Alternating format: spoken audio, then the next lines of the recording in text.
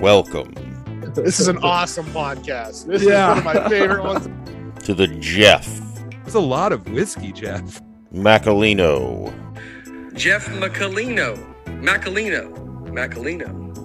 podcast. Hey everybody, welcome. And let me be the first to wish you a happy Thanksgiving. Unless you're listening to it afterwards, then happy Thanksgiving next year, I suppose. Let's just dive right into it. Hopefully I sound better. I was doing a FL Teams Live Power Ranking show and literally thought I was going to die of a coughing attack. I don't know what it's been. It's just an annoyance. And the coughing just gives you a migraine in the back of your head, but I'm mostly over it. Yeah, it stinks when you're not sick, but you're just right there. You're not 100%, especially if you have to try to record an audition during that. But hey, what are you gonna do? I did just today get some more auditions locked in, so those are not going to be recorded until my throat's 100%, and I've got some time to get there. So we will we'll be doing that soon. That's fun. I've been looking for more and more. You know, it's one of those things where as someone who doesn't have an agent, you're always like, I'm looking for the next thing. And I say that, but I realized it more when I was, wrapping up shooting Women Want Everything, and everyone's like, what are you on to next? I'm like, oh God, I gotta get another job if I want to try to keep acting, huh? Maybe must be nice to have an agent, right? Just, here's what you got to audition for here, blah, blah, blah. It'd be nice. One day. Anywho, let's talk about today's episode with Gary Miceli. He is an actor, writer, producer, just a creative person. He does a lot of impressions and voiceover work, which I'm jealous of because I can't do any of that shit. If you really listen, you've heard him play a couple Looney Tune characters on little bumpers in this podcast. He also, we talk about this. He performed a one-man Star Wars show at college, in college. And he did a condensed version, but 45 minutes of like the first Star Wars movie on stage, all by himself. So we talk a little bit about that. I won't ruin that. Fun guy. Had a fun talking to him. Continue to talk with him. He sent me, a couple of those little teasers that I've played. I'm sure if you listen to this podcast, you'll hear more from Gary in the future. But fun sitting down with him. I like if you see the promo, Instagram post, photo, whatever that I'm going to put on IMDb and all that stuff. His background behind him is probably the most similar, not in any way, like that similar, but it's got all these baseballs and stuff behind him. So I'm like, oh, cool. I just usually, I've got kind of a busy background with pennants and stuff like that. So it was nice having someone else with a sports background behind him. So we talk about a lot of things. We probably could have talked for another few hours. That's, I think there are things I didn't even cover with him that I probably figured I would, just because we just kind of got locked into several different conversations, and was a good time. So hope you enjoy it. I hope also you've downloaded the Ibotta app and you're enjoying that. Yes, this podcast is sponsored by Ibotta. It's the cash back shopping app that earns you cash back on things you're already going to buy. You can earn discounts at dozens of retailers. All you got to do, download the app, use the link below to get your special introductory offer, and then all you got to do is just buy things you're already going to buy and click on them in the app, and you get cash back for it. It's that easy. Use the link below. Start earning cash back for things you're already going to buy. This episode's also sponsored by Flaviar. Drinking spirits is expensive. I should know. Instead of dropping bank on a bottle you're not sure you'll absolutely love, expand your palate with Flaviar's ever-changing collection of spirits. This members club curates an extensive collection that's complete with everything from the big brand classics to offerings from smaller craft distillers, with personalized recommendations based on your current likes and dislikes, and one complimentary tasting box every quarter. Their selection eclipses what you'll find at local liquor stores and bars, totaling thousands, all documented in the Flaviar app along with visualized tasting notes. Members also get special pricing, and shipping is free on everything. So when you stumble on a bottle and you need more of it, it'll arrive right to your door. Use the link below to get the special discount for being a listener of this fine podcast. All right, enjoy myself and Gary Miceli. I'll see you on the flip side. All right, everybody. I'm now very pleased to welcome Gary Miceli on the Jeff Macalino podcast. How are you, Gary? Good. Thank you so much for having me, Jeff. Yeah, thanks for coming on. Technically, it's your second appearance on the podcast. Yes. Maybe even by the time I play this, maybe even your third or fourth. I don't know. Fourth, fifth, sixth, 100th. We'll see how long before this episode comes out. Yeah, right. For people who don't know and don't check the IMDb page, I played a little promo clip that Gary recorded with some Looney Tunes voiceovers in it. So only people who actually listened to that full episode got it at the end. I don't even remember what episode it was, but you can go on IMDb and find out, listener. Yeah. And while you're there, rate it 10 stars. Rate the podcast. Rate this episode 10 stars too. You know what? Rated 11 out of 10. Yeah, if you can figure out a way to do it. I mean, it would be the highest rated episode if we got an 11. Yes. So Gary,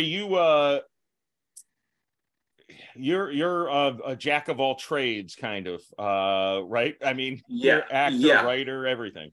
Yeah, I try to not limit myself and to be as creative as possible, because I think inherently, like I know, like you do stand up, and like there's something with entertainment people that have just so much to give, and I don't think people should limit themselves to just one thing. I know a lot of actors say, "Oh, I'm just an actor. I just do acting," but I think that's really limiting.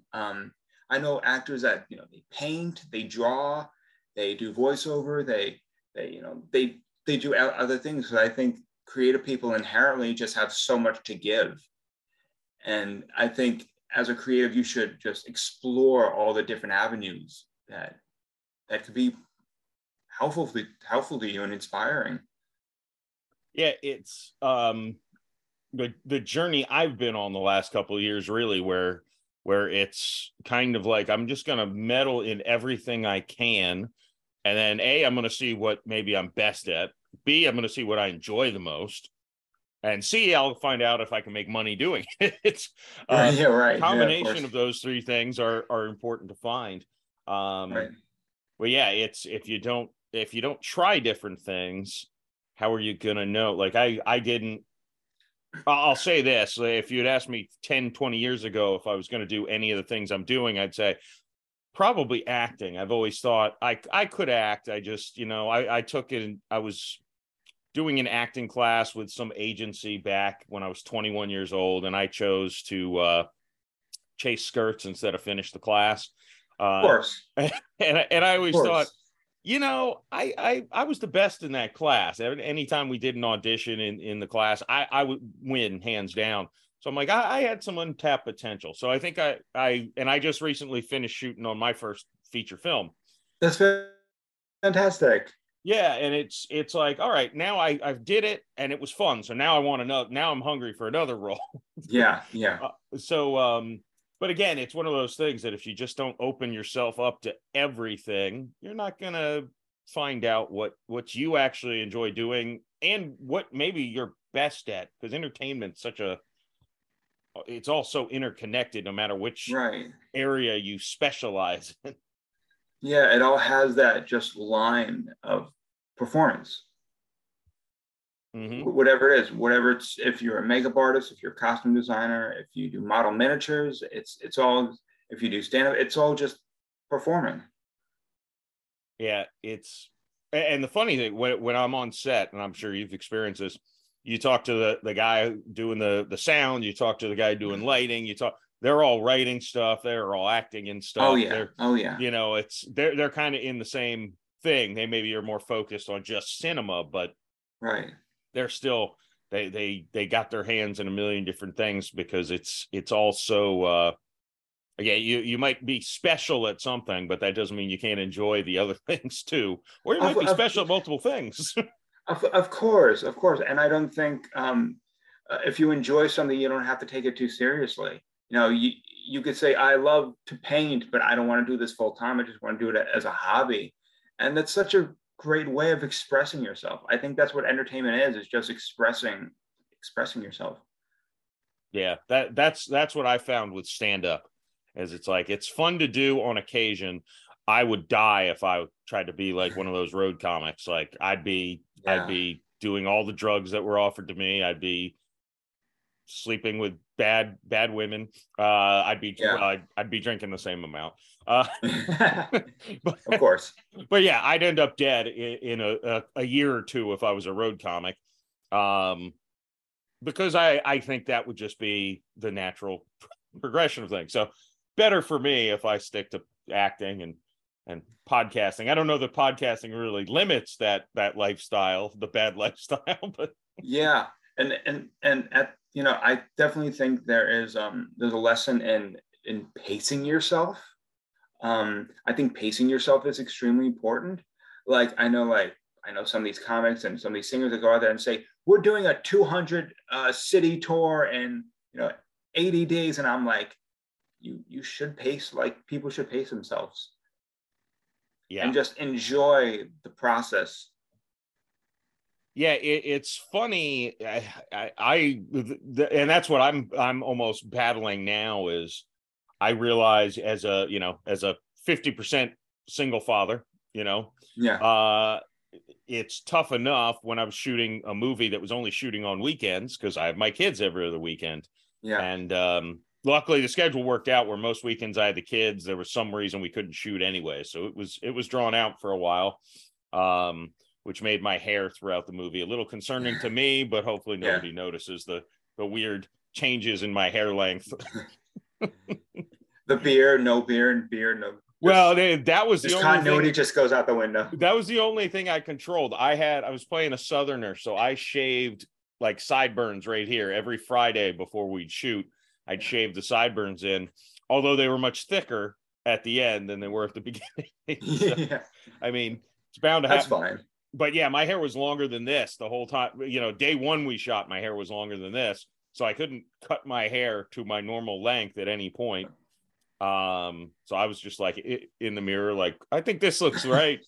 Yeah, I think you have a picture and you're like, oh, I think so. Yeah, that's, somebody said, they're like, yeah, you probably next time try to get a hair and makeup person to pay attention to that if you're going to go in with. I'm like, yeah, I probably should have just cut my hair normally the day before we started and just done it every week, just buzzed it, Yeah. But lesson learned for next time. That's how we learn. Yeah, but it is, I immediately I'm looking at all these casting calls and all this stuff, and it's like, can I spend 5 weeks filming in Hungary? I don't know. I mean, I'm sure my family would pick up the slack, but I don't even want to be away from my kids for 5 weeks. Right. I don't want to go to Hungary. I've never been. I don't know. It seems like an odd place, but they're filming a movie there for some reason. Go for it. Why not? Yeah, well, that's the thing. It's like, if they can afford to film in Hungary, at least you got to figure they're going to pay decent, right? Yeah, right. Hotel, food. Right. Yeah, hopefully they'll pick up the bar tab. I mean, or give me a healthy per diem. I'll have some Hungarian babies in 9 months. I don't know. You never know. You can always shoot for the stars.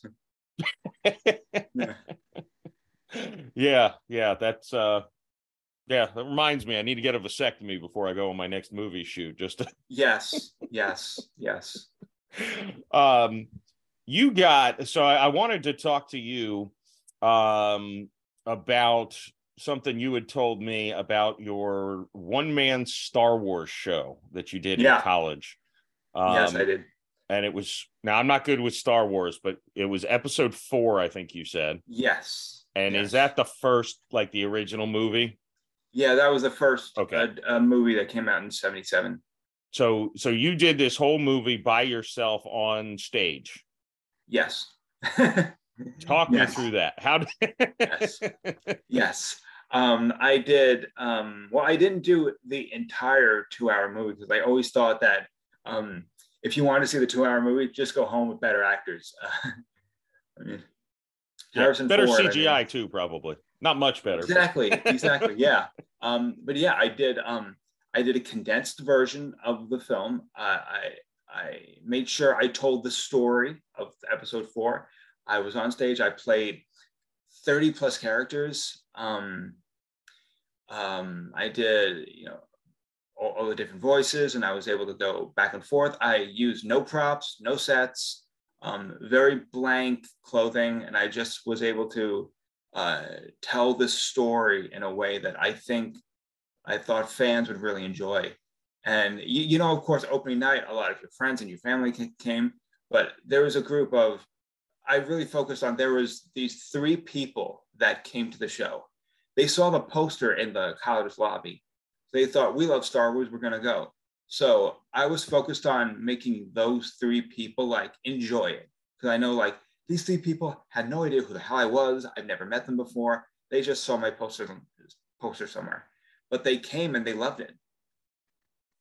And I thought, well, if I can reach them, then, job well done. Yeah, I'm trying to think through, and I'm not a big Star Wars fan, but I forced myself to watch the original 3 movies. It was Force difficult. yourself, no pun intended. No pun intended. Well Right. played. Yeah, no, literally, I DVR'd them, and I fell asleep during one of them. I fell asleep during that constantly. I was falling asleep during them, but I would Yep. be waking up, and they were playing like a marathon on one of those Turner stations, Right. and Right. I'd fall asleep. So the movie I was watching ended while I was sleeping, and I woke up in like the middle of Return of the Jedi, and I'm like, huh, I didn't even realize I'd fallen asleep. And I'm like, huh, this doesn't seem to track. That's kind of Yeah. weird. I'm not sure what's going Yeah. on. It took me 40 minutes before I realized I'd fallen asleep for 2 hours and I was watching a completely different movie. And Of that's why the course. continuity didn't make sense. So I had to go back, and I was just, but nonetheless, there's a lot of characters in Star Wars. Yeah. Yeah. So not only doing the impressions, the voices for all of that, but the acting. I'm trying to visualize. Are you running from one side of the stage to the other to show different characters, or how did you play this? Literally, yeah. I had to run from points in the stage, and then also like there were scenes where I could just sit down and just change postures and voices.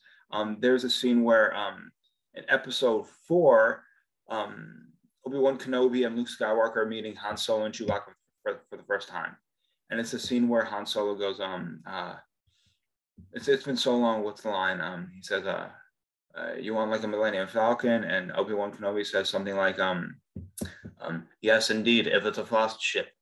That whole thing. So scenes where I was kind of stationed were easy, but there were scenes where, I had to be in a spaceship, and it was kind of hard to describe that to the audience since I didn't have a spaceship on stage. But I had a excuse me, I had a wonderful director, Chris Haley, that helped me kind of navigate that, and also just being really a big fan of one-man shows.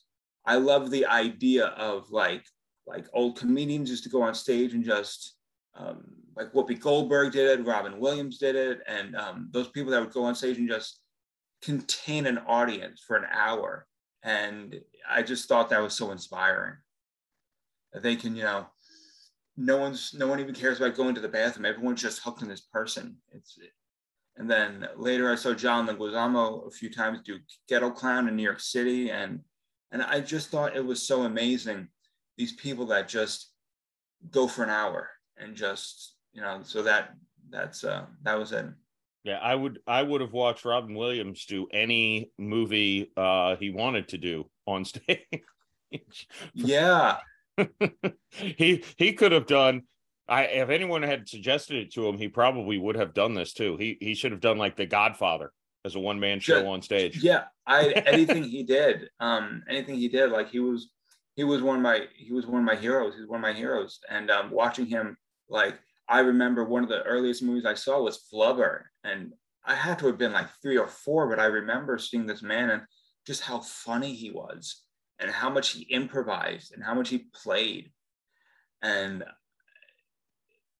I watched Jumanji not too long ago, and I just forgot just so much emotional range that movie had. Because a lot of people don't know. Yeah, it is about the board game and the elephants and people coming out, but there was a moment where he first comes out and he's trying to find his father, and he goes to the old shoe factory and he's just trying to find out what happened. So Robin had just this incredible range, and there's a movie, if you haven't seen it, I really recommend it. It's called 1 Hour Photo. Mm-hmm. It's yeah, he's scary. yeah, his range as an actor, he did everything. Yeah, if people forget how good, and Insomnia with Pacino. Yeah. I don't know if you saw that. It's crazy how good he was, and he was really the early '90s. He was like the guy. He really was. Yeah. He was in Good Will Hunting. He was in all of those serious roles that he brought some humor to it, but. Patch Adams. I kept trying to think of that one. Yeah, that Patch one Adams. Yeah. Talk about range of emotion from goofy to depressing. Yeah, from Jumanji to Patch Adams, Mrs. Doubtfire. Mm-hmm. To something completely different than 1 Hour Photo and Good Will Hunting and all these amazing roles. Bicentennial Man, to me, is an underrated movie. Mm-hmm. And we talked about voiceovers briefly, but he changed the game when he did Aladdin, when he was the genie. Oh, absolutely. I mean, he changed the game of animated movies for the rest of time. He changed everything. I mean, then they started bringing more comedians in because he was in the studio just riffing for hours. And I think I read somewhere that they had 19 additional hours of footage of just him going off and just doing different characters and different impressions, and just he changed that. He was that movie. Mm-hmm. Yeah, and I that was one of the first movies I remember going to as a little kid, and I remember just walking around trying to impersonate the genie for for weeks after that, because it was funny for kids and adults.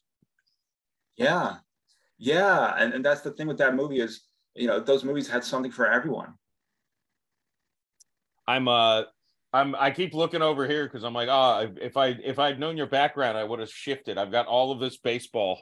For the audio listeners, he's got a ton of baseballs behind him, and I can't see who that is, but it looks like a Mets player up there. Yeah, it's Pete Alonso. Oh, okay. I think isn't he from Tampa? Yes, he is. Yeah, so he's from my neck of the woods. Yeah. But yeah, I've got all of my I worked for the Rays for 5 years, so I've got all of their little giveaways. My Wade Boggs and my Carl Crawford and my Lou Piniella bobblehead are all over there. Yeah. I got this. You would not know this, but there's a Jason Tyner bobblehead, which is very rare because he got sent down to the minors before they did this giveaway. So this never was actually given away. Really? So I was given a box and told to take it to a dumpster because I wanted to borrow someone's hand truck. They're like, "Can you just take this down to the dump?" And I looked in the box and I'm like, I just won't check what it is. There's 7 of these guys in there, and I'm like, oh, these are being saved. These are collector's items. Yeah. That's my retirement right there. It's probably worth like $25. Yeah, exactly. Did you? How long have you been a baseball fan? Just forever? To me, it seems like if you go through one season of the Mets, it seems like forever. But I've been a baseball fan. To me, baseball has always been such a part of New York. like wherever you go, somebody's wearing a Yankees hat. Mm-hmm. And the Yankees logo is such, unanimous with New York. I remember in the year 2000 going to the parade with my family when the Yankees won the World Series and seeing Mariano Rivera, Jose Pettit, Jose Posada, and Jeter, and seeing all these, baseball, heroes that people loved. And even growing up, if you didn't watch baseball, you knew who Derek Jeter was. Yeah. But, Yeah. he was yeah, baseball, I feel like, for a lot of. Yeah, he was the face of baseball. Yeah, and, it was. I remember the first. I'm a little older than you, but the Devil Rays first season was 1998. And I'd been only watching baseball for a couple years, and my dad's from New Jersey. He's been a Yankees fan his whole life. So I was rooting for the Yankees. I remember everyone in my class liked Cal Ripken Jr., so I hated him. No reason. I just didn't like. Yeah, of course. So I hated the Orioles. I loved the Yankees. Then the Devil Rays came, and of course they were in that division, so I hated the Yankees. Of course. And Boston, and Toronto never really had many feelings either way about. But yeah, I remember how exciting it was getting a baseball team that was. I mean, their stadium was like a mile away from where I went to school, and I was probably in 4th, 5th grade. And there's blimps flying all over, because back then blimps were a big deal. Like if there were blimps in the sky, it was something important was going on. Yeah. And there were like 4 or 5 blimps, and we were so close. My dad came and picked me up early from after school care so he could take me home to watch the game. And I'm like, I don't really get it. And then I'm like, oh, that's his point was there are very few people who get to live in a city where a Major League Baseball team plays. Unless you're in New York or Los Angeles. Yeah.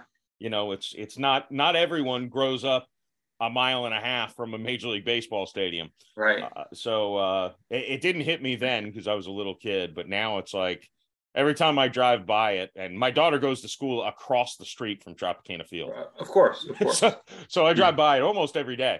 And every time I'm like, I shouldn't take this for granted because, I mean, if I was a tourist driving by here, I'd be, sticking my head out the window, taking pictures, being like, look, it's a Major League Baseball stadium. Yeah, yep. And I'm just like, yeah, it's kind of an eyesore. I've been there a gazillion times. I've been in the bowels of that stadium. Yeah, right. But it's such an amazing thing as baseball is. It's so important to our culture as a race and a society. Just it's been around for over 100 years, and there's so many events in history that have to do with baseball. Jackie Robinson breaking the color barrier in April 15th, 1947. The 3,000 hit games, and the Pete Rose and the Derek Jeter, and there's so many figures we all know that, and important events that have to do with baseball. It's tied into, I mean, even going back to World War II, like it's just so tied into Americana that it really is. It's a shame. I was trying to find what I wrote, but I'm not good enough to find it. But last night, I remember I went on Minds, which is a social media. I talked to the creator of that. The listeners will say that was weeks ago, but it was just yesterday. So I got on Minds, and I put something. I was watching the Manning cast. That's what it was. I was watching the Manning cast, Monday Night Football, because I didn't give a shit about the Bengals-Browns game. So the Manning cast is a fun way to watch the game.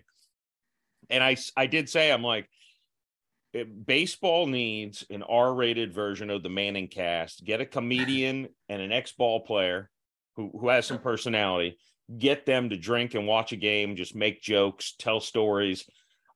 Because that's what baseball is. And baseball nowadays to kids, I get it. Like it's all strikeouts, walks, and home runs. There's none of that action that made baseball fun when I was a kid. I mean, Carl Crawford was my favorite player to watch. And then when I worked there, I got to know him. He was obviously fun to watch. He was a good guy. At least back then. He's in some weird celebrity stuff now, but that's besides the point. But but he was so fun to watch because he'd hit triples, he'd steal bases, didn't walk as much as he should, as ideal, but he put the ball in play all the time. He'd hit, I think his career high was probably 19 home runs. So he had power. He just, so he could hit it out, He was just so exciting to watch. He was a game changer in the field too, just making diving catches, just incredible plays. And I feel like nowadays it's just, you've got the guys who are more of, I'm going to walk, I'm going to strike out, or I'm going to hit a home run. Yeah.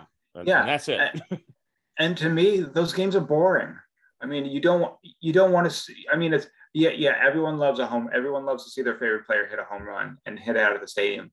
But like, baseball is about stealing base and stealing home and running and clutch plays and clutch hits and RBIs and it's about the grind of trying to win the game. Yeah. And I do think it's a lot about the best times I ever had. I used to sit in the front row in the press box. I used to do the press box announcements.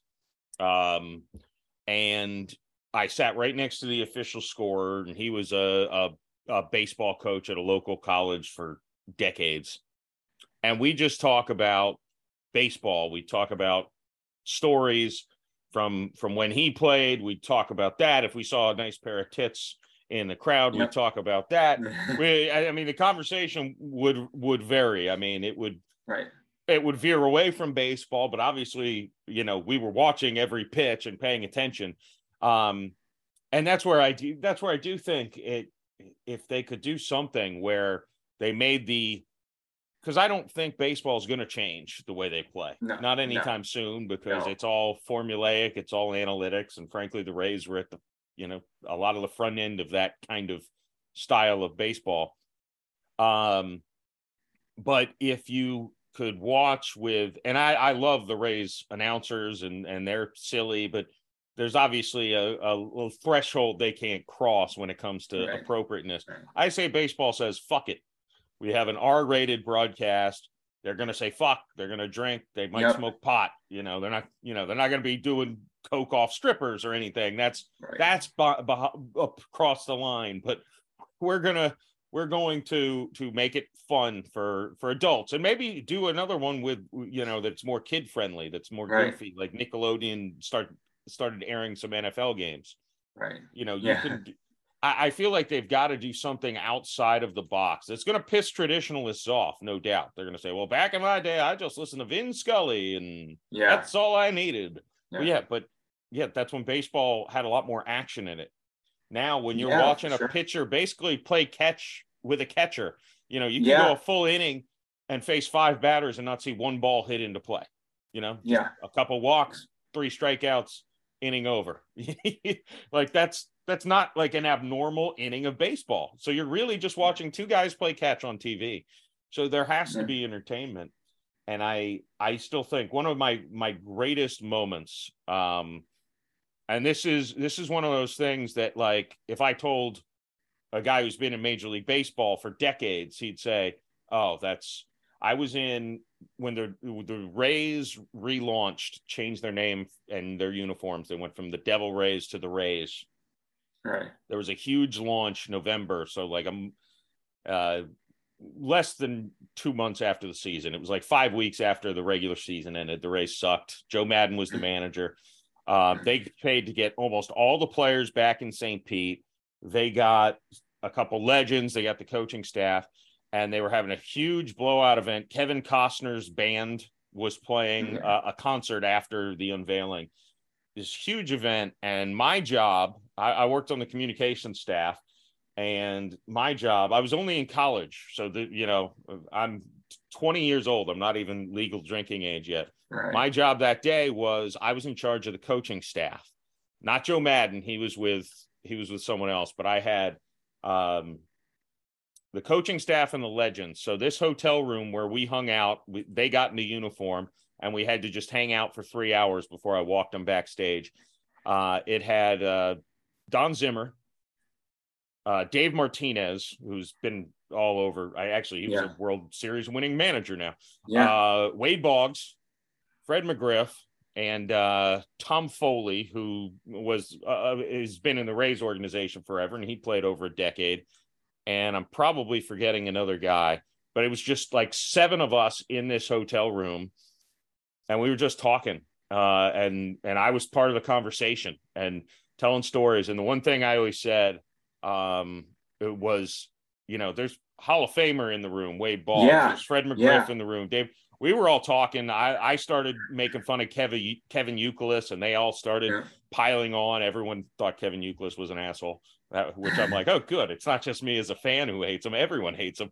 But then Don Zimmer started talking about Paul O'Neill, and anytime Don Zimmer spoke, everyone went silent and just like, instead of a normal goofy conversation with 7 people where sometimes a couple people are talking at the same, if Zimmer opened his mouth, everyone stopped and just like gave all deference to him and wanted to listen to every word he said. And that's, Wade Boggs is chugging beers, and he's still just immediately, if Don Zimmer talks, he stops and just wants to hear exactly what he's saying. And I remember taking an elevator down. I'm like, well, this would be the worst elevator to crash in, because it'd be like all these celebrities and one other person die. Yep. Like, this would be the worst elevator to die in ever. Well, at least you would die in an elevator with a Hall of Famer. Yeah, well, I did. I remember You did? Well, no. In college, I wrote I had to write something for a class, so I wrote about it. And what I did was I looked up all the combined hits and home runs and everything in that elevator. It was it was astounding for 6-7 people in an elevator. And I'm like, I had zero contribution to those. But no, that was one of those but that's one of those things where it's like that's to me, that's what baseball is. It's not, if you talk about my favorite baseball highlight, that's it.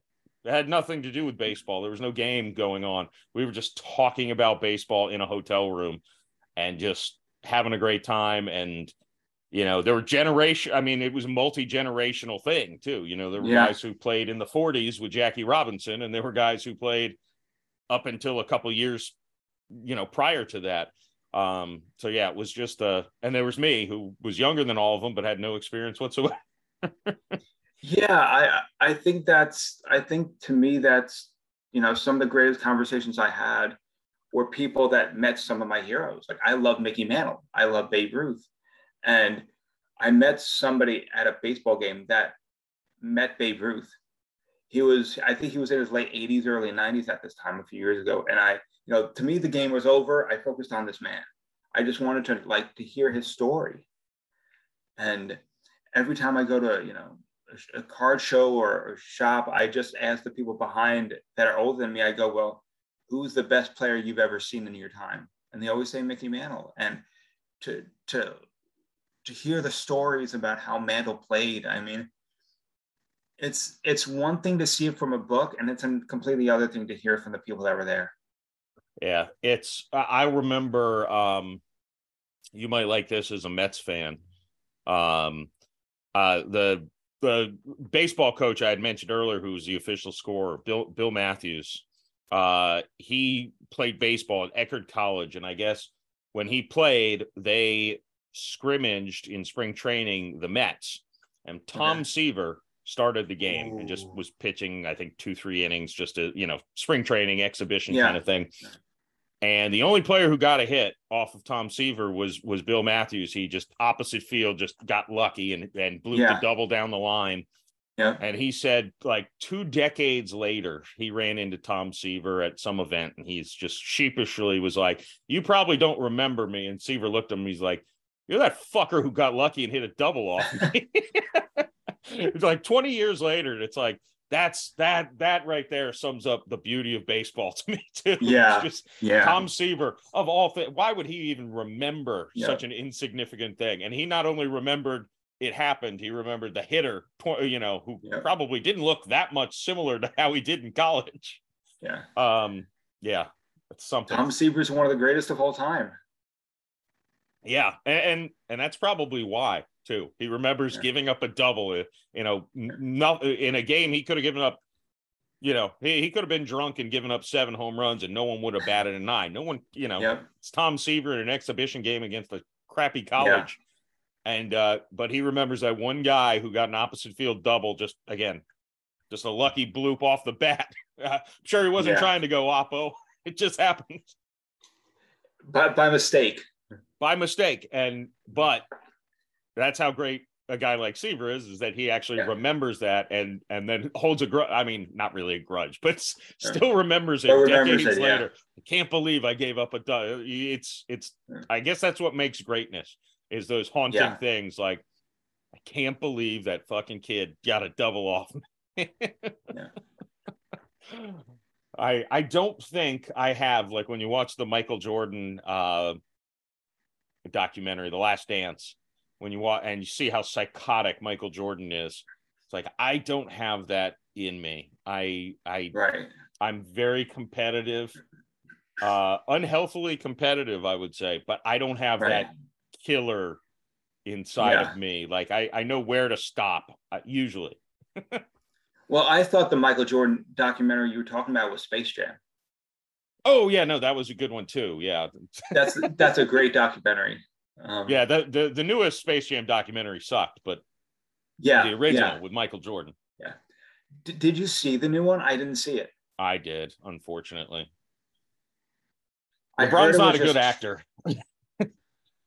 I heard from a friend of mine that they had 3 pages of a script and they said, let's just do it.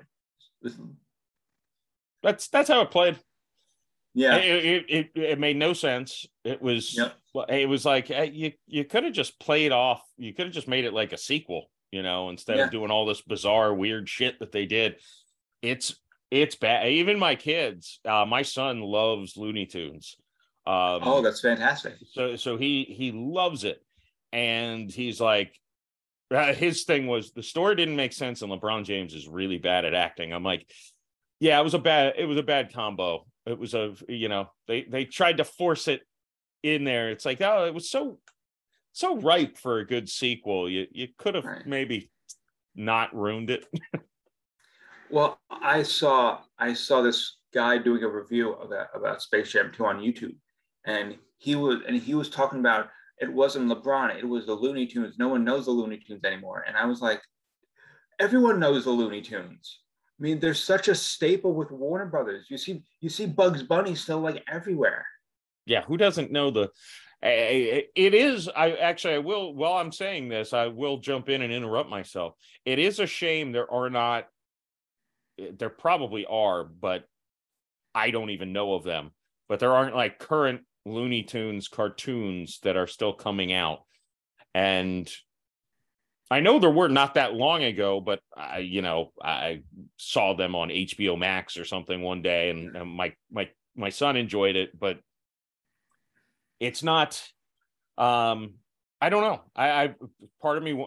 I mean, the old school Looney Tunes. I remember watching one from I think it was the 40s, maybe the 50s, and Yosemite Sam went to he married some rich woman for her money, and she had a son, and he was trying to murder this boy who was clearly, they maybe even said retarded in the cartoon, frankly. Like, that's they were not politically correct. That's right, where I'm going with this. Also pretty morbid storyline that I'm going to marry this rich bitch and kill her son so I can, of course. So he's out of the picture. It's like, oof, that's rough for a kid's show. So some of me wonders if it's like they don't know whether to market to children or adults, and if you don't pick, you can't really ride that line in between anymore. Like, there's not you've got to go South Park where you're just everything's on the table, or you got to go Mickey Mouse Clubhouse, which is like so watered down that 5-year-olds are like, that's too babyish for me. I don't know that there's a middle ground, really. Well, not just with the Looney Tunes, just cartoons in general. I mean, you saw cartoons that were in World War I and World War II. They were depicting violence and things that really happened. And nowadays, you can never get away with that. No, and it's a shame there isn't like that PG to PG-13 type comedy. Like, I feel Yeah. like there's just a gap, like from age 8 to age, 21, where it's like, you're just not going to enjoy anything because nothing's for you. It's either this age or this age. But in here, we don't know the, kid gloves. Like, we don't want to have too much violence. We can't say mean things, or we've got to go all the way out and curse and show tits and all. Like, it's like, Yeah. we can't find the middle ground where it's like, it's funny for kids and adults who, Yeah. like my mom, she doesn't want to watch South Park. It's too obscene for her. She'd love to watch, the original Space Jam, which had some, they sexualized a rabbit, and, it wasn't, but it was children appropriate and adult appropriate. It was the perfect, and that's all gone from society, I feel like.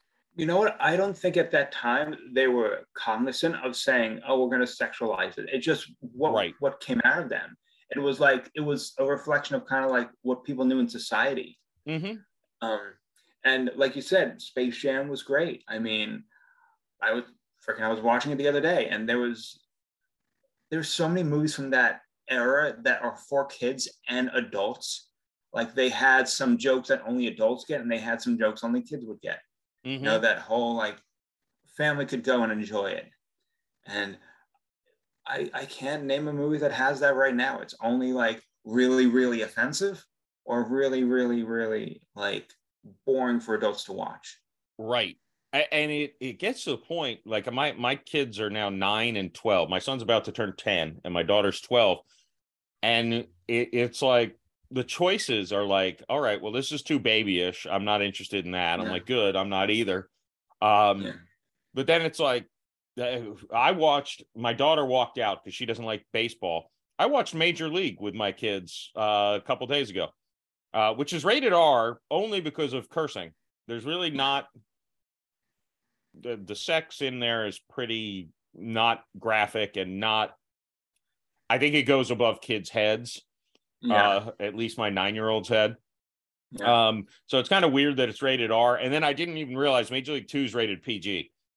Oh wow. I didn't That's a big jump. They must have taken all of the F words out, and then it's I mean, it really is a PG movie if you took all the cussing out of the first one. And even that, I remember when I was younger, like you would hear worse things on the bus. Oh yeah. Well, that's at this point with my kids, is I'm like, the only thing I'm censoring them from is like sex and nudity. Cussing, they hear it from me, for crying out loud. Yeah. And look, even if they don't, I probably shouldn't say this because people are going to judge me, but like this past weekend we had a 2.5-hour drive one way and then back the next day up to see my brother, and I'm like, any playlist you want me to put on? And both of them are like, yeah, play some Eminem. I'm like, all right. I don't play like the older stuff that's a little more violent and graphic because I don't think they probably enjoy it. I play a lot of the newer stuff that most people don't even know. But obviously there's still a lot of bad words. Yeah, and that's the thing. When I was younger, it seemed everyone was listening to Eminem. Yeah. I mean, he was everywhere. He was on MTV, he was on the news, he was everywhere. And everyone was listening to Eminem. My parents were, kids were, everyone was. And it wasn't something that we really talked about. It was just, that's music. Yeah. Yeah. I remember my mom did not like Eminem. But it was one of those things. It's like, well, he's on the radio. So yeah. So that nowadays I would not imagine, other than Lose Yourself, which I do occasionally hear on the radio. Not that I listen to the radio much anymore, but it's not really many songs that they could even censor to play of his on the radio nowadays, I don't think. That's funny you say that because I don't recall any Eminem song really being played except for Lose Yourself. Oh, really? Well, see, when I was younger, Stan, that was when I was in middle school. That song was on the radio all the time. My Name Is, that was, and the Real Slim Shady. I remember on MTV, TRL, I think the Real Slim Shady was like number one for weeks. Yeah. And I mean, they obviously they censored the F word and probably a couple Of other course. things. Half the song. There's another F word he uses, not fuck, but there's another F word he uses Yeah. in a lot of his songs that probably weren't censored on the radio or TV back then. Right. But now, I mean, I remember a few years ago there was a hashtag of cancel Eminem for his songs back in the 90s and the early 2000s. I'm like, grow the fuck up. Like, when I heard they were going to cancel Eminem because of his language, I thought he's been saying this stuff for 30 years. Literally 30 years. yeah, well, and I'm like, the one thing I always thought with him is I'm like, you know what? One word he never said, the one word that he can't say, or I mean, he could have said, and he maybe would have been forgiven, but he never said the N word. He was in never. songs featuring people who did. Dre would say it, but he wouldn't say it.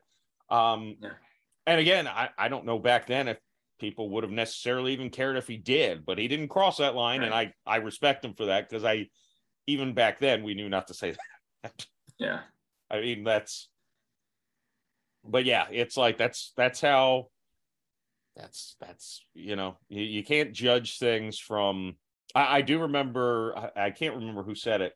They were talking about comedy, and they're like, you watch comedy from the 70s, if the crowd's laughing, that means it was appropriate at the time. Yeah. That's, they used different words because they were, and I'm not saying this from a self-righteous, they were more ignorant to things. 10 years, well, I don't know, 15 years ago, we were ignorant to other things. It's just the way the world evolves, and yeah, but I do think that atmosphere is partly to blame for kind of there's nothing in that middle between, it's either completely vulgar or completely G-rated, baby-proofed. And I feel like that whole middle realm is kind of not.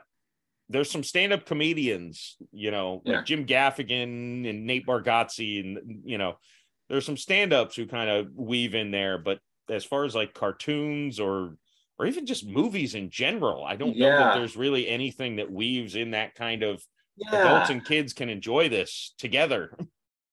Yeah. Believe it or not, I haven't heard of a PG-13 movie in a while. It's always either PG or rated R. But like, even like, if you look at movies, like you said, like 50 years ago, Blazing Saddles could never be made today. Never. But it's one of the greatest, Mel Brooks movies of all time. Yeah, it needs to be. There is also, it's sad, there's also a technology aspect of things that's just not going to I was watching, and I didn't see this movie till I was an adult, but Planes, Trains, and Automobiles with Steve Martin and John Candy. And it's one of the best movies I think ever made, best comedies. Two of the funniest people. Yeah, and my kids watched it, and they enjoyed parts of it, but parts of it were just, they didn't grasp it. Like, they couldn't call, they couldn't get to a phone, they couldn't pay for things. Like, it just didn't make sense. And I'm like, I actually get why it doesn't make sense to you, because it barely makes sense to me. Like, I just have to piece things together. Like, oh, that credit card doesn't do that. Okay, I didn't even know that. I'm just figuring it. I'm just taking it from context clues, because I don't even understand all of the ways that things worked. So I do think that somewhat leaks into some of the classic stuff. Aside from just cancel culture, I do think technological advances make some of that older stuff a little harder to wrap your head around. And the further we go, unfortunately, the less people are gonna, I try to show my, like, Midnight Run with De Niro and Grodin. One of the best movies ever. And it's also rated R because they say fuck. I think they set the record for the most F words in a movie. When they filmed it. But again, there's just some, like, they're using payphones. They don't just, some of it just doesn't quite fit in their understanding of the world. Although they did enjoy that one more, I would say, because they were less reliant on not having tech to accomplish the mission. Yeah. And even like if you think back to the 60s and 70s, Star Trek had so much tech. Yeah. But Star Trek was one of those shows that appealed to kids. Kids can understand it, and adults loved it. Yeah. But they didn't imagine the internet though in Star Trek. No. But it's amazing how that show really inspired so much of life today. Like the cell phone was invented because somebody got inspired by the communicator on Star Trek. Yeah, I do think shows like that are great. And of course, unfortunately, they're always going to have a weird shelf life because it's going to. Yeah. I watched Star Wars. I forced myself to watch those Star Wars movies 5 years ago, maybe. And I'm like, these are terrible.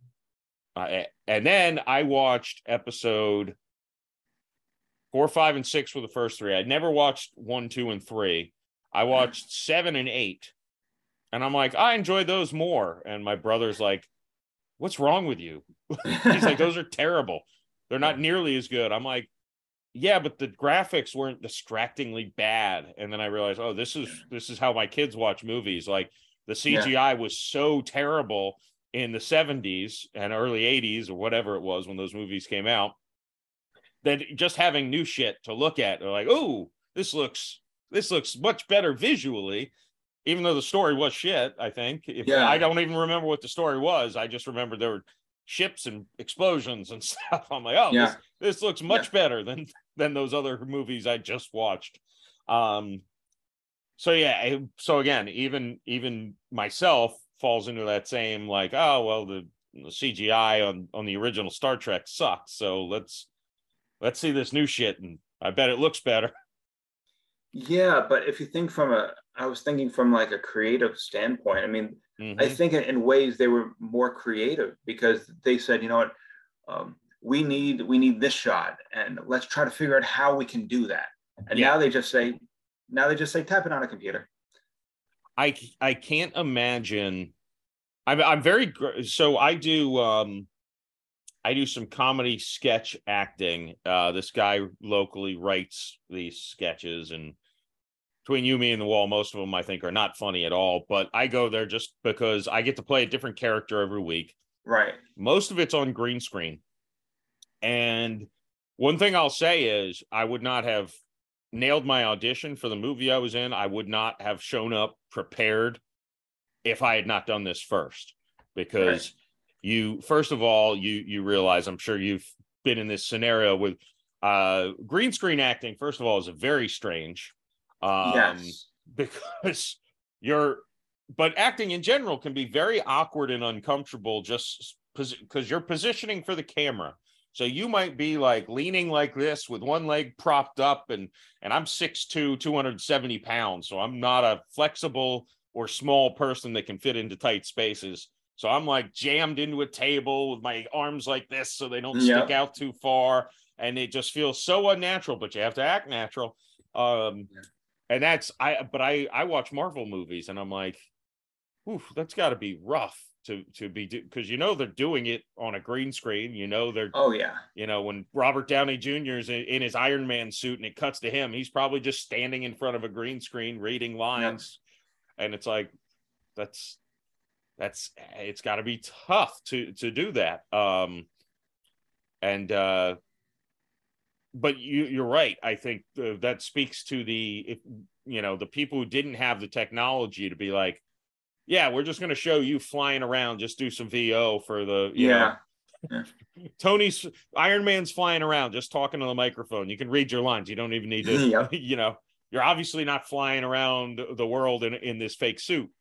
So yeah, you had to be more creative back then. And I think, low budget films still do have to be creative because they don't have the money to spend on Hulks and Iron Man suits and explosions and all that kind of stuff. Yeah. I do think there could be a healthy level of CGI. Yeah. But I think I don't know if you saw this, when I watched Kong versus Godzilla, the whole time I was just like, I'm just watching a green screen the entire movie. Yeah. I was literally just watching a computer the entire movie. You know what I enjoy out of all of those monster movies in that new universe? I enjoyed Kong Skull Island. Yeah. Other than that, I'm like, these are all. I watched all of them. I'm like, these are all trash. They're all bad. I don't like any part of it. Kong Skull Island, though, I thought had a good amount of acting. There was a lot of CGI, but there was, I mean, it did have a star-studded cast. So I mean, Yeah. I guess you should expect the acting to. Most of them were John from C. Marvel Riley movies. was in that. John C. Riley was in it. Yeah. Samuel L. Jackson, Brie Larson, Tom Hiddleston, John Goodman, Harrison Ford, Michelle Pfeiffer. It was Batman. Yeah. Not the actor, the actual character Batman was in it. Was he? No. He was in Space Jam 2. Yeah. No, it was he was I guess when you have a star-studded cast, you should expect a. Well, I guess I shouldn't say that even. You never know what you're gonna. One thing, with my movie, people are like, "Oh, is it gonna be good?" I'm like, I don't know. Yeah, it was funny when we were acting, but yeah, and that's the thing. You never know how it's going to turn out. I mean, movies are such a gamble. You know, you could put your heart into something. You could say, "I think this is going to work. I think this is great." And then when it comes out, it just doesn't hit. Yeah, and I looked at it like this. I'm like, look, it was first of all the director who wrote it was also one of the leads. There were 4 male leads. It was a buddy comedy, and he was one of the 4 leads. He adapted it from a play he did, and the play killed. I mean, it was a comedic play. You can watch video. Well, I could at least. He sent me video. So we know the crowd reacted and enjoyed. They found it funny. You know, you can't. Yeah. It's kind of like stand up. It's like you could read it in front of nobody, and you might say, "I don't think that's funny." But if you watch film of it in front of an audience and people are laughing hysterically, you know it works. You know it's funny. Yeah. So it was well written. I can't speak for myself, but I'd like to say it was well acted in. But. And I think, you know, it seemed like the cinematographer knew what he was doing. Right. But, you know, now it's in an editor's hands. And, you know, maybe it could be the funniest movie ever made, or it could be shit. It's like we were belly laughing on set. So it was definitely funny to us. But that doesn't mean it's going to be funny when it gets all pieced together. It should be. But and comedy is also a real tough. That's a tough thing to nail, because if it's not, nobody really cares that much about the story. I feel like it's just, and everyone has different senses of humor. So it's like, 20% of people are going to find it funny, and 20% of people are going to think it's awful off the bat, no matter what it is, whether it's The Hangover or the shittiest comedy ever made. You're going to have 20 on both sides of the aisle automatically, whether it's The Hangover or The Hangover 3. You know, it's funny you say that, because I was thinking about, I remember seeing Scary Movie 3 in theaters. That was the one where they parodied 8 Mile, Matrix. Okay. I was going to say, I'm trying to remember which one that is. They had so many. Simon Rex. And I remember it got bad reviews, but when I saw it in theaters, I have never seen, even to this day, more people laugh in my life. Like, everyone loved it. There was a few movies I went to that I feel like all came out within a year. I'm trying to remember. They were 3 great classic early 2000s. Borat, I know, was one of them. Yeah. I think it was 40-Year-Old Virgin and Wedding Crashers. And Borat, I've never been in a theater with people crying, laughing so much in my entire life. It by far blew away. Tears were streaming down everyone's face. Everyone was laughing so hard. One of the other 2, I remember, didn't the audience didn't respond to it in the theater I was in. And I was like, and I forget which one, whether it was Wedding Crashers or 40-Year-Old Virgin. And I'm like, gosh, I thought that movie was so much funnier, but no one else laughed. And years later, I finally watched it again. I'm like, no, I think it was 40-Year-Old Virgin. I don't think it was a full theater. And just people weren't laughing. And I was like, God, I thought that was really funny, but no one else laughed. So I must not have been. And I think that might be the best out of the three of them, honestly. Watching it, I watched it 2 months ago. Like, I'll watch that once a year forever. Yeah. It's hilarious to me every time. That being said, none of outside of The Hangover, I don't know of a great comedy that's been made since that run of movies. Even I'm forgetting Borat's name, the actor. Even his Bruno was okay, but not great. And his Borat second movie had moments, but again, it wasn't great. It was just, granted, I think that's a tough thing to pull off multiple. And when times. he did Borat 1, nobody's ever seen anything remotely like that. Like, even like it was so offensive. Just so offensive. And that was the first movie that I watched, and I was like, wow, this is like, it's really out there. Yeah, it is definitely I've never been to a movie before or after that will ever match the atmosphere in that movie theater. I remember it was the first movie I went to. This was back before they had like assigned seating. Yeah. So somebody had to come in and say, everyone stand up and move all the way to the left, because every seat is sold out. You have to cram in. There's no open seats in this theater.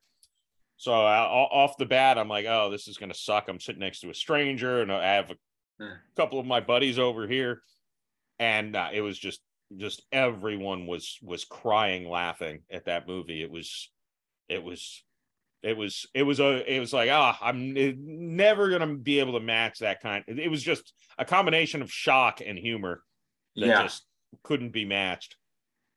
And that was unfortunate for 40-Year-Old Virgin, because again, if I'm watching any of those three movies now, I would pick 40-Year-Old Virgin over both of them, because Borat's still funny, obviously, but when you know what's coming, it loses a little bit of its punch. I mean, that's just the style of movie it is. It's not an insult to it. Whereas, like, you know what? I thought of one other movie that I love that I don't know if other people do. Have you seen This Is the End? Yes, I know what you're talking. I know that movie cracks me up every single time I watch it. And it's not just because, especially when my hair grows out, everyone calls me Danny McBride. It's not just because of that. but when my hair does grow out. Has there ever been a movie to you that everyone finds it funny, but you just are like, I just don't get it. I just don't find this funny. Yeah. A couple jump to mind. Zoolander and Napoleon Dynamite. Yeah. Zoolander, I at least understood where people found it funny. Napoleon Dynamite, people kept telling me, you got to watch it again. It's real dumb, but it's funny the second time. It was not funny the second time. Yeah. It was dog shit. I'm like, I get what you're trying to do, but maybe it's just not my humor. I don't know. And then Zoolander, again, to me, it was like, I've watched it with people who are belly laughing at it, so I know the funny moments. I'm like, it's just not funny to me. And it's not. Somebody said you just don't like Ben Stiller. I'm like, nah, I thought Dodgeball was brilliant. I love Dodgeball. Ben Stiller's in that. I love Meet the Parents. Ben Stiller's in that. I'm like, so no, it's not Ben Stiller. I like Ben Stiller. It's just I didn't like that movie. I don't know why. I saw there was a movie over quarantine that I was like, I've never seen this movie. Everyone keeps on telling me I have to see it. Sat down and I watched it. I didn't get it. Step Brothers. Oh, I do like that one. I don't know if actually this might be, I'm going to sound like that douchebag I just made fun of, basically. I don't know if I enjoyed it the first time I watched it. Really? I don't know if I thought it was a little too stupid. Yeah. And then when I watched it again, I don't know whether I was just in a different mood or I was drunker or I was just whatever. But the second time, like halfway through the movie, something caught me. I want to say it was Adam Scott, his character in that movie, that once he came in, I started laughing the second time I watched it, and then I couldn't stop. But yeah, I'm fairly certain I didn't really get it the first time I watched it. And I shouldn't say I didn't get it. I just didn't find it funny. I'm like, these two, they're just idiots. Like Yeah. Yeah. um, That's what I thought. I was like, this, I could see why people think it's funny, but I was like, no. yeah, the first time, maybe this is a Will Ferrell, John C. Reilly thing. I'm fairly certain the first time I watched Talladega Nights, I also had the same thing where I'm like, Yeah. I get it, but there's a few funny moments, but it's not really funny. It's just really dumb. And now Yeah. I do enjoy it. Like if I see it's on, I'll watch it and I'll find it humorous. I don't know if I laugh out loud to it. But so I don't know but those are the same two guys in both of those movies. So I wonder if there's something with their Brand of humor. well, one of the last movies I saw like pre-COVID, a bunch of friends, we went to a Japanese steakhouse. It was so much fun, the Of hibachi, course. all that, so Yeah. much fun. And then we decide, oh, let's keep the night going. We're all drinking. There's a movie theater that has a bar at it. We'll go. And it was it was a Sherlock Holmes movie with Will Ferrell and John C. Reilly, and it was the worst movie ever. It was just terrible, and we were drunk, and it was not funny. Me and my buddy, we both went. I went to go pee because I've been drinking Of for a course. while. I couldn't sit through the Of whole course. movie. While I'm in there, my buddy comes in, and he's like, I'm like, I got to get another drink before I go back in there. He's like, oh, I'll go with you. We ended up spending the last hour of the movie at the bar because we just Yeah. never wanted to go back in. We're just like, Yeah. it's better out here. We're more funny than that movie is. So that's a movie you walked out on. Yeah. It was just I've that actually. I think that's the only movie I've ever walked out on. Yeah.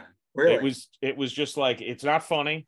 It's one of my friends decided to start vaping weed, which I'm like, all right, I don't want to get in trouble over this either. So Yeah. you don't think it smells, but it does. Sure. Pass me that, and then I'm going to leave. So by that movie, do you mean to tell me that every morning you wake up and watch that movie? That's how you start your day? Which the Sherlock Holmes movie? Yes, you get up every morning and start your day with the Sherlock Holmes movie. Yeah, I watch 2 minutes of it every day just to be like, see, these guys are millionaires and I'm funnier. So whoever wrote this movie is rich. I can do better.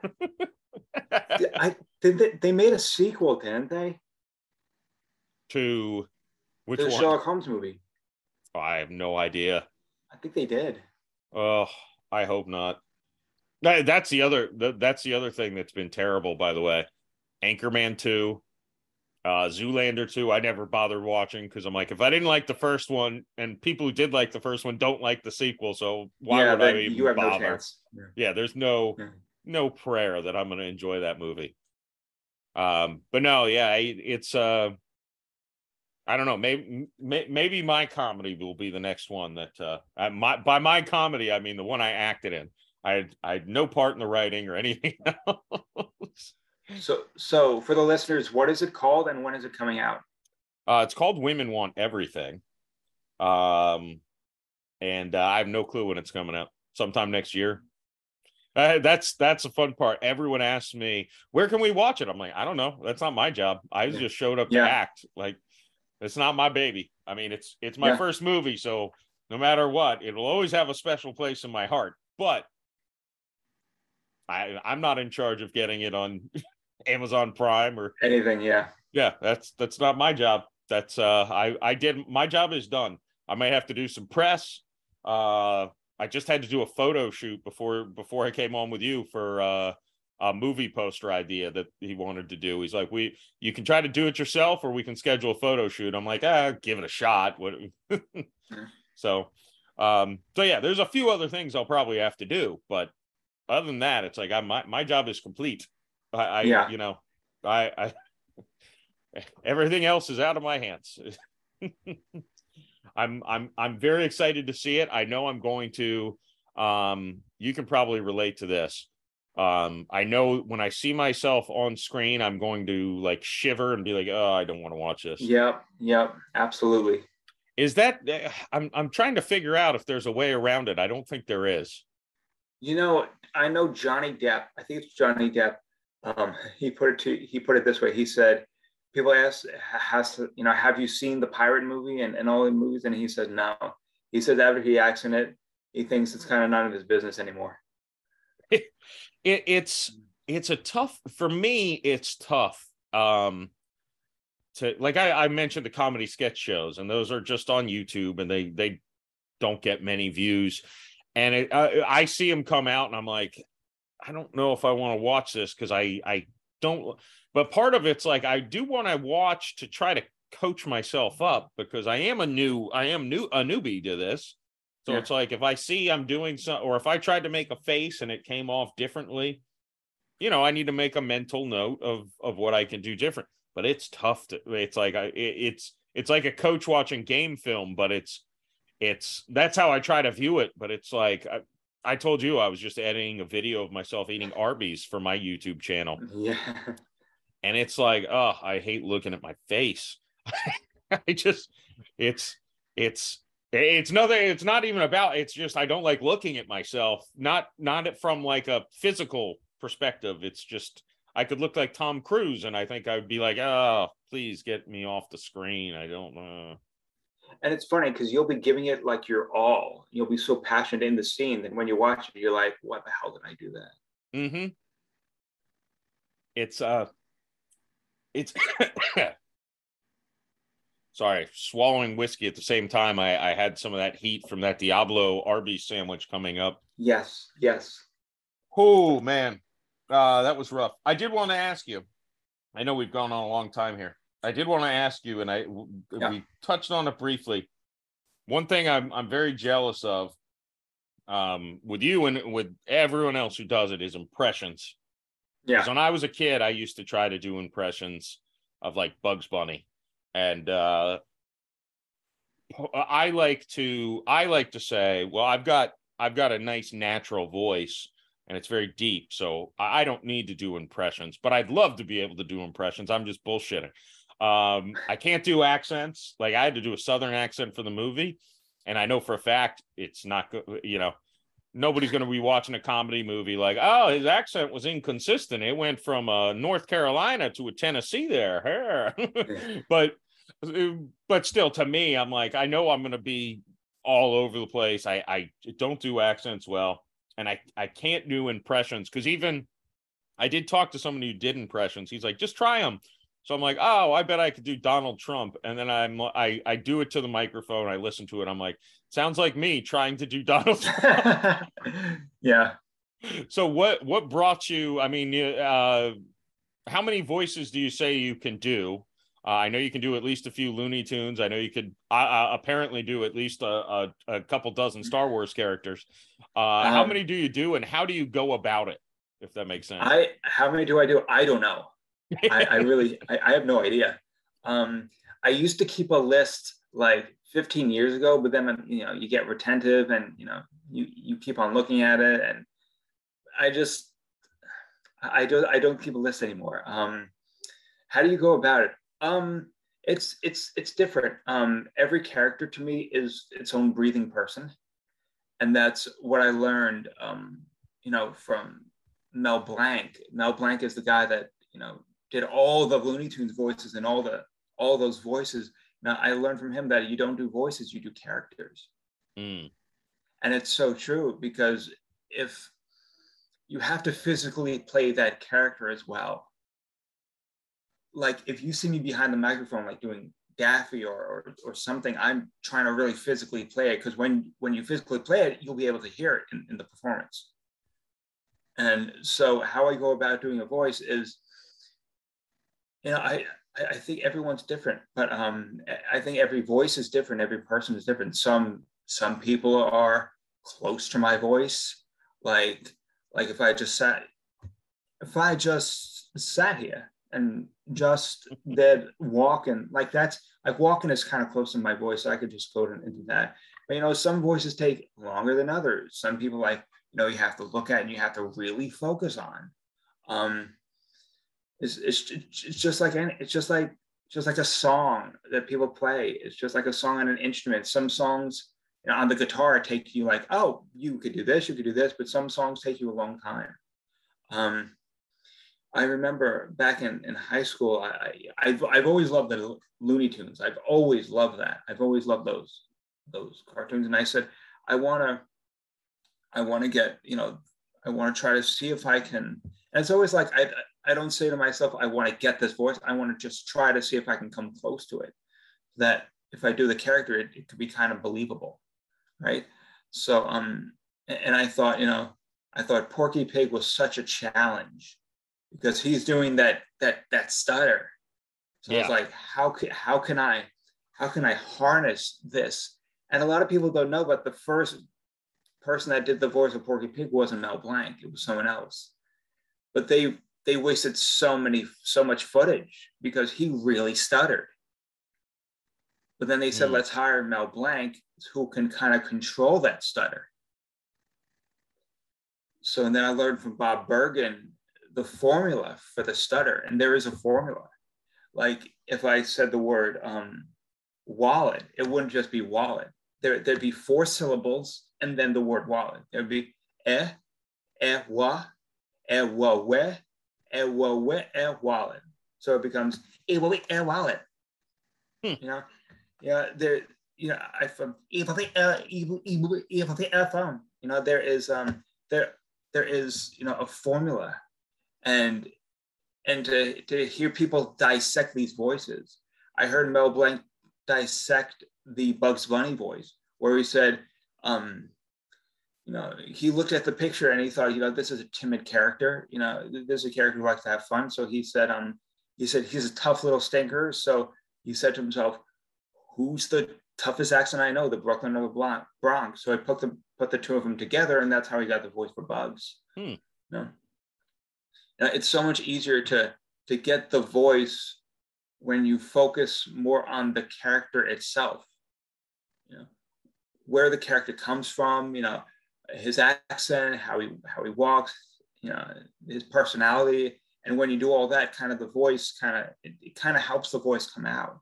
Now, I don't try to do, to me, an impression is just like, some people look at it and do it. I feel like it's kind of like a sound effect to them. Right. They just do the voice. It's all about, for me, getting the personality behind that person. And that's kind of what I focus on is, and that's all just looking at someone and just saying, I want to try to study this person, trying to see if anything like as a comedian, like you look at situations and you look at what's funny and what's obviously funny that everyone does, so that everyone can relate to it. It's kind of like that. One thing with Porky Pig, I remember I used to always find it funny, and I don't know if this was something, I don't know if this is a more recent thing, like he maybe did in the first Space Jam or something, but where he'd be stumbling over a word that like starts with a P, and then he would just, you knew what he was going to say, but he couldn't get it out, and then he just switched to a completely different word and said it. Yeah. It was like, good. Yeah, and that's also something that I picked up over time is the humor of these characters. Yeah. It's just so funny, and it's just something everyone can understand. There's a part in Space Jam where the Mod Squad gets the talent of all the people, and they become huge. And Porky looks at one of the monsters scares Porky, and Porky just looks at him and goes, "I wet myself." Yes. And it was just so funny, and it was just so simple, but it was just wonderful. Yeah. No, that's is there, what, when you start to practice the voice, is it just like you and a microphone, you're just going to go, do it for an hour, or like just try it for as long as you can, then listen to it? Or is it literally like, I'm going to say one thing, stop, listen, adjust, and go, I never, ever record myself doing voices and listen to it back. Unless I'm doing a promo for your show or another podcast or something else. And, that takes me a while. Because I'm the type of guy that I like to do a lot of takes just to make sure like what I'm hearing in my head actually comes out, because we all know, like, when you talk and you listen to it back, it sounds different, right? You think you sound a certain way, but when you hear yourself, it sounds different. Right. So I'll do like a line of Christopher Walken or somebody that I'll do, like, the line could be like a sentence long, but I'll do like 2 minutes of it, just doing it over and over, trying it different ways and trying it differently. But in terms of a voice, for me, it's weird. For me, I like to be able to hear it in my head. I like to watch the cartoon, watch the person, and keep on watching it, and just watching his physicality, and watch what he's doing with his body and his face sometimes, and just keep on watching him, and then till we hear it, till we get in our heads, because we all have voices in our head. We all can. If I ask you to think of Bugs Bunny saying "What's up, Doc," we can imagine that. Just think of how many times we have heard that. Think of how many times we have heard celebrities laughing, or celebrities say different things. Like we know what it sounds like. So I kind of just try to watch the cartoons as many times as I can to kind of hear it, and to kind of figure out how he's going about his words and how he's going about things. And even learning from the voice actors how they get into character helps. Yogi Bear and the actor Dawes Butler, he would stick out his chest, and when you do that and you kind of get into the character, the voice follows. Right. So I'd say it's a combination of a lot of things, but there really isn't for me set, I'm going to work on this voice for a month. It just, to me, it's over time. I'm still working on, characters. I feel like impressions are ever evolving, because it's not just the voice, it's just the people change. When people do Trump, like sometimes when they start doing Trump and when they do Trump now, it's like a completely different person, because Trump changes. Right. It's I had the dilemma of, I'm one of the rare people who hears myself talk, and I listen to a recording and I say, yeah, but that's me. I can hear that's how I sound. But then if I try to do an impression in my head, it sounds good. And then I listen back, I'm like, no, that's me trying to do an impression. It's my voice being like, whatever, whoever. I'm like, the only impression I can do is if I'm really drunk, I can do like a Joe Biden impression, because I'll be like, but excuse me, you don't do the Trump. Can you break off some Trump? It's fantastic. Let me see. Here, I'll tell you what what I was trying to do as a promo to the show. Let me see if I can. Well, the Jeff Macalino podcast. It's a great Oh, he didn't vote for me? He's a big loser. Big loser. I'm the greatest. He did not vote for me. Do not listen to his podcast. And that's you just hit on something that's so great about impressions, is sometimes you get like the way they speak, and you get the words they use. Yeah, and the words I can get. People go, oh, it's him. Yeah. Right. If I bust that out at a party, everyone's going to know I'm trying to do Trump. Because what a loser. Yep. And that little hand gesture that he does that a lot. Yeah. These things. I never really worked under Trump. I started doing Trump when he was president, and I just did a voice, and I did it for my friends and my mother, and she loved it. I don't know why, but she just loved it. And we have this friend that just hates Trump. Just with a passion, she just hates Trump. And I'm always like, give me her number. I want to call her and be like, excuse me, I heard you don't like me. You didn't vote for me.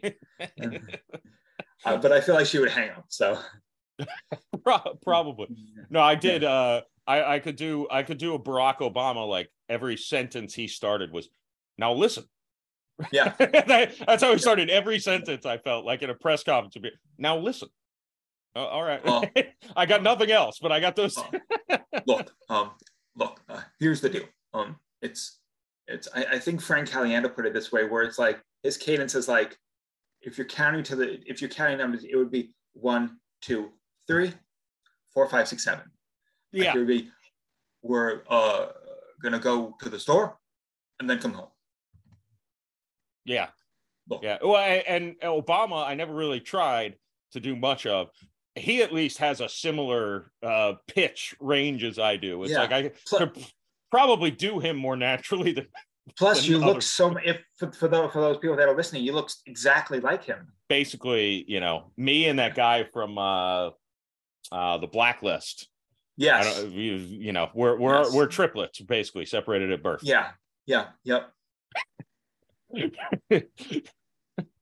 I was going to try to do Trump, but I forget where he said Obama was born. Not America, right?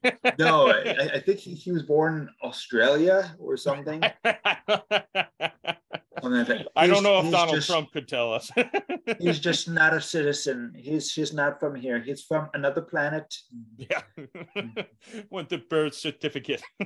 Yes. Yep. Yeah. Gary, I've kept you a long time. But I had fun. We talked about a lot of weird stuff that kind of bounced all over the place. Yeah. Before I let you go, tell the listeners, is there any place they can go to find you? Not physically, online, presumably. Yeah, you could find me under your bed. Between the hours. You could find me on Instagram. Just search my name, Instagram.com/Gary Miceli, and you'll find me doing I do a lot of movie stuff there. I love posting about movies, and I post about all the different interviews I do and stuff like that. So, yeah. Awesome. Well, I will put that link in the show notes below. And Gary, I'm sure my listeners will hear your voice again at some point on the podcast. They've probably heard it multiple times already by the time they're listening to this. Maybe they're just like listening to the same thing over and over and over and over again. Look, you never know. I'll put out a bonus episode during the holidays when no one listens to podcasts. It's just your thing on a loop. Yeah, it's just me saying that's all, folks. Just like it looks like an hour, but it's the same thing just over and over again. Yeah, it's hey man, when there's a radio station in Tampa Bay that is still around, but like 20 years ago they started, probably more than 20 years ago, and they played the song "Wild Thing" by the rap one, not the Charlie Sheen one from Major League. God dang, why am I forgetting his name? You know what the one I'm talking about. They played that for like 2 weeks straight. That was the only song they played, and everyone listened to it. God, the guy who sings "Funky Cole Medina," it's gonna kill me. I can't. It's crazy you say that, because I remember I don't remember, but like a long time ago, there was only radio. There was no CDs or anything, and they'd say, "We're gonna play the same song over and over again," and everyone was like, "Yeah." But now it's like, click. Tone Loc. Yeah. I don't even know how you say his name. That's the guy. I had to quickly duck go that. Trying to change the vernacular, not use the G word anymore. Or as George Bush would say, you change the venticular. There you go. Gary, thanks so much for coming on, man. Thank you so much for having me, Jeff. Absolutely.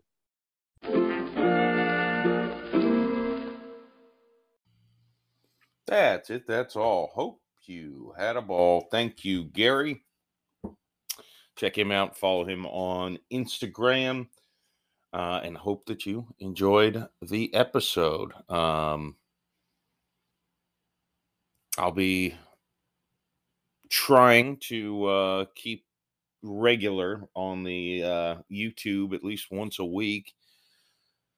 And I still have not decided what I'm going to do for December and the first week in January as far as the podcast. I kind of initially had planned on not putting out episodes. But I don't know. I have too much fun recording them.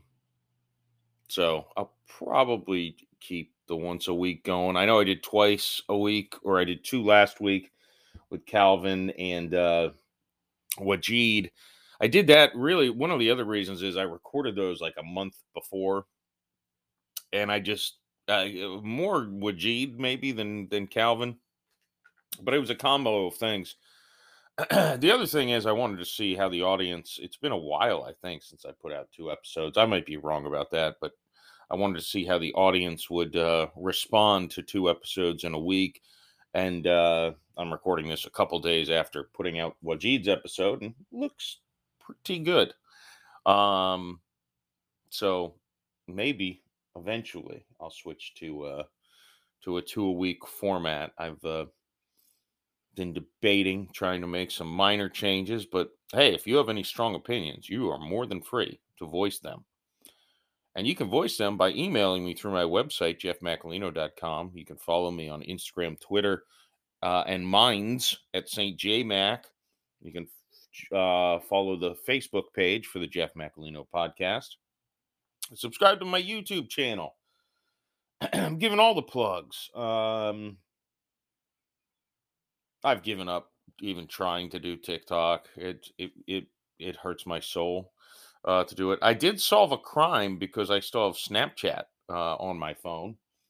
I think I'm at St. J Mac there. I don't care if you add me and send me shit. I don't care. I probably won't look at it. Actually, I'm OCD about notifications, and that's how I solved a crime. I probably shouldn't speak about that on the podcast because we've got to get some details to the police. But not that fascinating of a story. But I felt like Liam Neeson in Taken, just not nearly as high stakes. So, yeah, I appreciate a follow on all the social medias. If you're on Apple listening to this, please go drop down and give me a 5-star rating, or Spotify. I have way more ratings on Spotify, so you Apple iPhone people need to pick it up. If you don't listen on your iPhone, if you're like me and you listen to it on Spotify on your iPhone, you can still go onto your iPhone and give the show a rating. And those are very appreciated. Thank you in advance for that. You can rate me on IMDb as well. I think that about sums it up. I hope everyone has a very happy Thanksgiving. And I will see you back next week with a guest who is phenomenal, Mary Beth Robinson. She has a whole business, but she tells me she does a superhero reading on me. So I was kind of skeptical about it, and people will probably I don't know. It's interesting. I thought there were some things in there, the way they were worded, that were very specific to me. But again, I think you make up your own mind. But some very good stuff. Regardless, it's one of those. She's one of those lovely people who I would say, regardless of whether you believe everything she says, and I'm not saying I don't. To be clear, she had me buying what she was selling. However, even if you don't, it's still fascinating to hear. Kind of in the vein of Suzanne Munson talking about the metaphysical Thomas Jefferson and all this stuff. So very fun. Hope you enjoy that one. That'll be the Monday after Thanksgiving, and I think that's my only other episode I have recorded. So I guess I got to schedule some people if I want to put out episodes in December. I had so many in the can that I took it easy, but that's typically how it goes. So it's good times. It's how I make friends, is record podcasts with people. And I consider all my listeners my friends, unless you're crazy stalker person. I don't think I'm there yet, but I just watched a movie with Aubrey Plaza called Ingrid Goes West, and I'm like, oh shit, that's some disturbing stuff a little bit. And that's why I only use Instagram as promo for my podcast. I don't, browse through photos, so don't feel offended if I don't like your photos. I'm just guarantee I didn't see them or I didn't like them, one or the other. I don't know. All right, boom, it's over.